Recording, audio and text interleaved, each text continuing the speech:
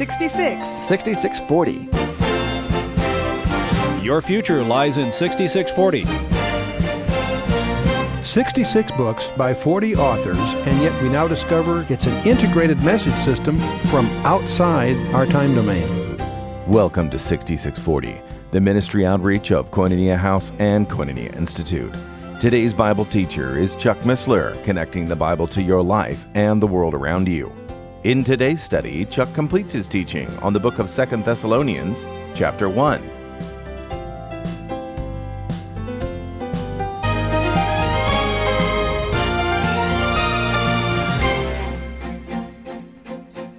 Of course, the word is parousia.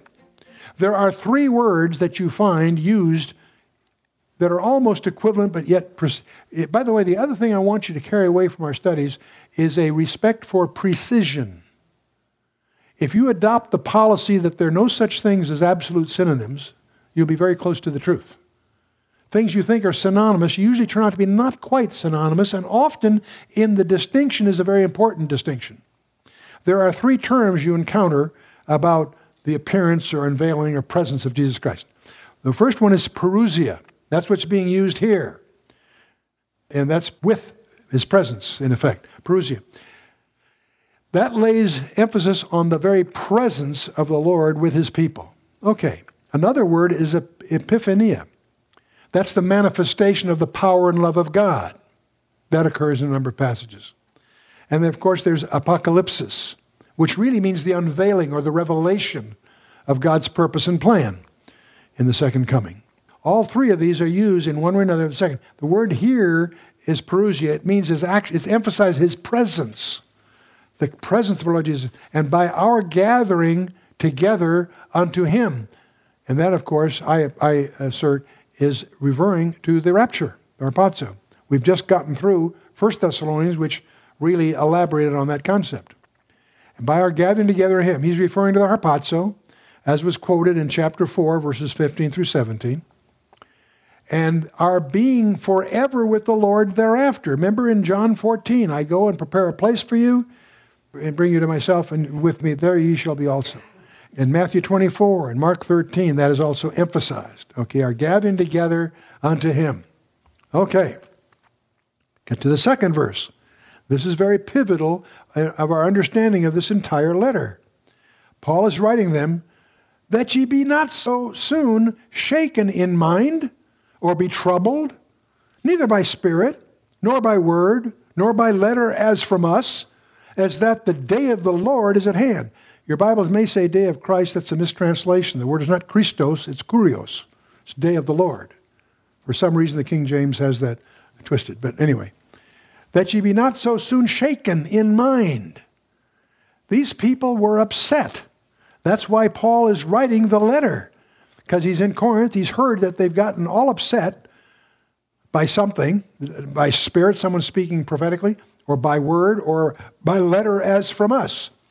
Either they had a letter that is a forgery, or someone is claiming that they had a private letter from Paul saying such and so. The point is, though, they're all upset. They're so upset that Paul feels compelled to write to them. Why? That ye be not so soon shaken in mind, or be troubled, neither by spirit, and so forth. Okay. This is the first aorist passive infinitive of sileo, which means to agitate, to cause to totter like a reed. They're being... He expected them to be more stable. They're not being stable. They're upset. And he's trying to respond to that. Why are you so troubled? By spirit, by word, or a letter from us, that the day of the Lord is at hand. Nor by letter as from us. Apparently, this whole thing has been prompted by the circulation of a spurious letter, either actually or by hearsay. Apparently, an intentional forgery, fretting that they were already in the day of the Lord. Now, what you want to, when you study the coming chapters, what you want to try to answer the question for yourself: what is it that they're upset about that caused Paul to have to write this letter? They have come to a conclusion that's got him upset. And Paul's going to try to straighten that out. But you won't understand him straightening it out until you understand what it is that they're upset about. You with me? You often don't understand the answer to a question if you know what the question is. So what is it they're bothered by? Is one of the questions that lurks behind our study here. one of the things we discover is that they think that they are already in the day of the Lord. Now I'm going to offer a suggestion, a possibility. If they were post-tribulationists, they wouldn't be upset. They wouldn't mind. I mean, they wouldn't like persecution, but that would cause them to be, boy, it's getting closer. No, they're upset because they think that they've either been mistaught or something's wrong because they didn't expect to be in the day of the Lord. Now, the persecutions they haven't started the day of the Lord. They don't know that, right? But that's going to turn out to be an important factor. How do you tell? He's going to show them next time. Why would that bother Christians in Thessalonica? You need to come to terms with that to really understand what we're getting into here. See, Paul had plainly said that Jesus would come as a thief in the night, and had shown that the dead would not be left out in the harpazo. Okay, so had the harpazo happened? Apparently not. And yet the day of the Lord has started. That contradicted their understanding of the eschatology. So Paul is going to straighten them out. But you need to understand what he's straightening out, because we're all going to have that same concern. Evidently, someone claimed to have a private epistle from Paul which supported the view that Jesus was coming at once, as that the day of the Lord is now present. And Paul's going to say, no, it's not, and here's why. You with me? But underscoring both of their views, the view that Paul had and the view that they should have, it's a pre-tribulation view. That means the rapture will come before the great tribulation. Not that there won't be persecution, tribulation, small t, but that great tribulation, which has a specific definition, we'll deal with next time. So he continues, that ye be not so soon shaken in mind or troubled, neither by spirit, nor by word, nor by letter, as from us, that the day of the Lord shall be hand. Now, that day of the Lord is not what your King James says. It says the day of Christ, and because it's mistranslated, you miss the point. It's the day of the Lord. Yes, it's the day of Christ, but it's the day of the Lord as a label for a period of time about which the Bible says a lot. It's a major preoccupation of the book of Joel. It's a major disclosure by Christ himself in Matthew 24 and elsewhere. But the actual Greek uses the word kurios, which is the day of the Lord, and that helps us link that all together, if you will. So let's talk a little bit about eschatology. We're going to get into an area, and we're going to tell you why we hold certain views. I want to underscore again and again, that doesn't mean we're right. We're going to try to share with you why we hold certain views. We're anxious for you to develop your own tools and background and perspective to come to your own conclusions. And if we share with you our view, it's for two reasons. To show you our methodology on the one hand, and to be helpful in terms of saving some effort on another. But we're anxious to raise up what we call self-feeders. That's what the Institute's all about. We have a common statement of faith that's in our handbook that is something I think all of you will agree with. But on top of that, may the Spirit be with you. But the rapture is not a doctrine to argue about. It's a doctrine to live. We should live in the moment-by-moment expectation of his return. He's taught us to do that. Some believe that he's coming after the tribulation. We don't, but some very good people do feel that way. Some believe that he's coming before the tribulation. We side with those people. Some believe that he's coming during, or as they're sometimes called, mid-tribulationists. Each one of these has very notable scholars in their camp. And we're not here to disparage any one of them. And we'll show you why we hold the views we do to be helpful, not to sell them particularly. But the real question is, how does your interpretation affect your life? Does it do anything for you? That's the key question you need to ask yourself continually. If your view has no effect on your life, then you might reconsider what you believe, because they're intended to have an impact on your life. There's a passage in Luke chapter 18, verse 8. It's in effect an elliptical quote from Isaiah 63, but it says, I tell you that he will avenge them speedily. Nevertheless, when the Son of Man cometh, shall he find faith on the earth? Ooh, that's a disturbing question. The Greek there requires a negative answer to that rhetorical question. When he returns in power, will he find a faithless world? That seems to be the suggestion.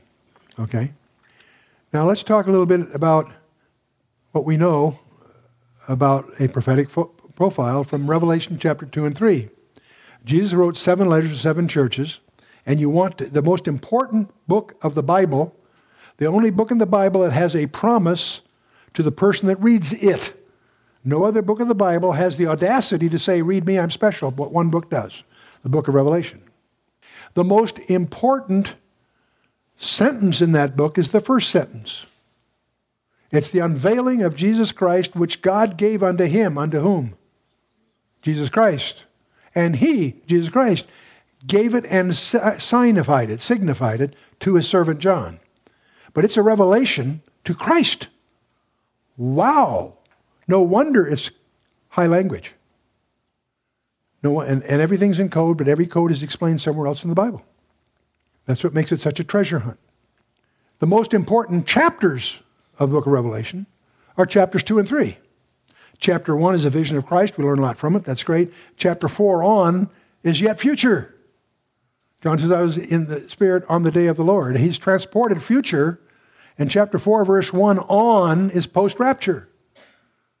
I'm not going to try to prove it here. But the point is, the most important part of the most important book is chapter 2 and 3, which is 7 letters that Jesus wrote. We're studying Paul's epistles. These are 7 epistles by the Lord Jesus Christ himself. And they're to 7 churches. Why these 7? Because they're representative in some very mystical ways. Ephesus, Smyrna, Pergamos, Thyatira, Sardis, Philadelphia, and Laodicea. And when we study these, they have 4 different levels of meaning we discover quite clearly. But one of the most astonishing ones is they lay out a profile of church history in advance. If they were in any other order, it wouldn't be true. But as we study each one and understand each one, we're astonished to discover they profile. Ephesus was the apostolic church, the challenge of that first century. Sound on doctrine, but they lost their first love. Smyrna, the suffering church, suffering death, heavily so. What Satan couldn't accomplish by persecution, he accomplishes by having them marry the world. Pergamos. Bigamy is married to 2. Monogamy married to 1. Pergamos is married to in a perverted marriage. Pergamos, the married church. The church marries the world. Wow. We could go on and on about that. Thyatira is the medieval church. The church that inherits those traditions, carries us through a period we call the Dark Ages. And we have Sardis, the denominational church. You have a name that you live, but you're dead. That's Jesus calling that. It's one of 2 churches that had nothing good said about it. Now, Thyatira is the Vatican, Sardis is the Reformation. Ooh, that hurts. Denominational church. Philadelphia is the missionary church. Everybody that studies these knows that they're the Philadelphia church, okay? No, there's parts of all of them in all of us. The last one is the apostate church. And need I tell you where we are? You want to make a guess where we are? Now, we discover as we study these carefully that the first 3 have something strange. The promises to the overcomer are postscripts. Every letter has a special promise to the overcomer. But in the first 3, they're postscripted. In the last 4, they're in the body of the letter. That tells us, if nothing else, the last 4 are somehow special. We learn something else. The last 4 have explicit references to the second coming of Christ. Ooh, now we're learning something. We discover one of those 4 has an explicit promise that if they don't wake up, they're going to be in the Great Tribulation. Wow, that tells us something. One of them has a promise that it will be removed prior to the time of that tribulation. A couple of others are rather problematic. So we're going to get into more of this next time. But where are we, do you think? Anyone think we're someplace other than Laodicea? Then if we're in the Laodicean church, they think they're rich and have need of nothing. You hear these health and wealth prophets, you hear them on television, do you read? Just remember there's that scriptural. That they would, be rich and feel they have need of nothing. Anyway, we'll move on here. There's an epistemological cycle. Now, epistemology is the study of knowledge, its scope and limits. It asks the question, how do we know something? Well, there's an epistemological cycle in theology you might be interested in. I've shown you how that your hermeneutics, Your theory of interpretation will determine your eschatology. You tell me what you believe, where are you on the scale of hermeneutics? If you take the Bible very seriously, I can predict where you'll end up coming out eschatologically. Okay. A link that may surprise you, it surprised me when it first pointed out to me, is that eschatology will determine your ecclesiology. Ecclesiology is a study of the church, the mystical church. And you can study all the doctrines you like, you won't really understand that unless you understand how it fits eschatologically. When your eschatology solidifies, the ecclesiology comes into focus. And that's what we just went through. Okay? Well, to close the link, your ecclesiology, your understanding of the church will determine your hermeneutics. The church you worship in, does it use a paraphrase? The Message? Is it an NIV church? Or is it in an NASB church? In other words, your environment there will determine your hermeneutics as to which things you use. Now, is the King James Version better? No. There's few that have its majesty, but that's not why we use it. It's that the problems are well understood and well documented. The others are still being discovered.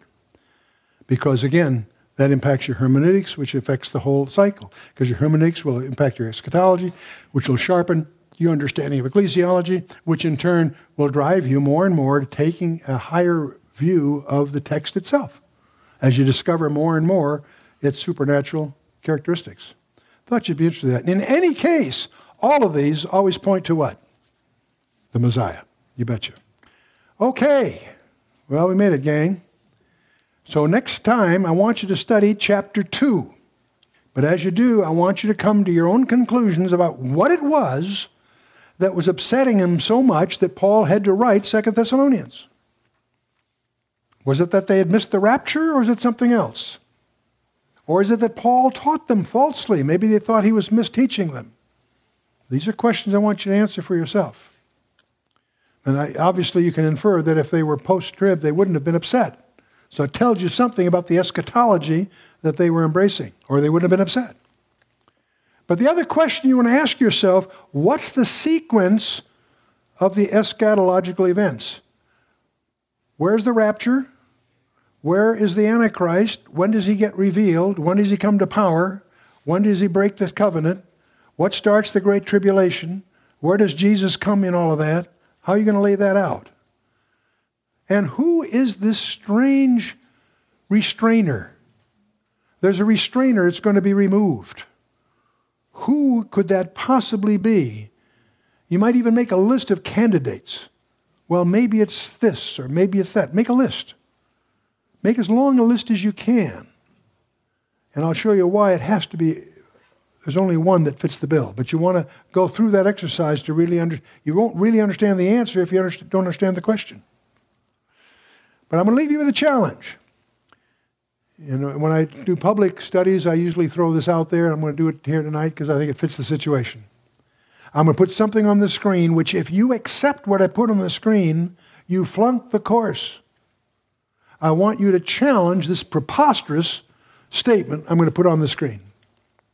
That you and I are being plunged into a period of time about which the Bible says more than it does about any other period of time in human history, including the time that Jesus walked the shores of Galilee or climbed the mountains of Judea. Now that's a preposterous statement, that the Bible is talking about the period of time we're entering with more detail, there's more said about it than any other period in history. Now that's preposterous. If you accept that, you flunk. How do you challenge that? You've got to do two things. You've got to, first of all, find out what the Bible really says. Not what your paraphrase conjectures, not what the Jesus seminar voted on that he said or didn't say by their... anyway. No, this is not to be delegated to others. Find out for yourself what the Bible says. Now, you have an example. You have an unusual exemplar situation today. The environment you have today is the most phenomenal environment in the history of mankind. The Word of God is more available to every one of us than it has ever been on the planet Earth before. Because we have advanced information appliances. Many people carry in their phone 6 different Bibles searchable in Greek or Hebrew.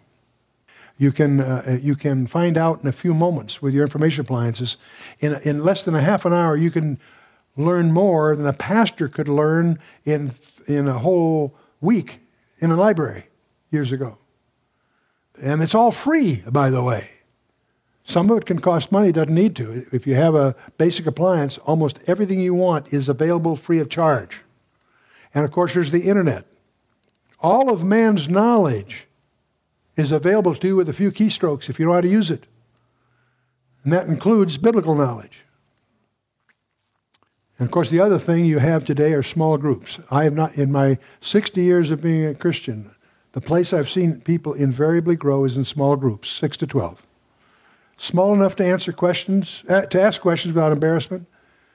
Small enough to hold each other accountable. More than 12, it starts to become something else. That's not bad, but different. Okay, that's item one. Find out what the Bible really says. Not what Chuck Missler says, what the Bible really says. But the second thing you've got to do won't happen automatically.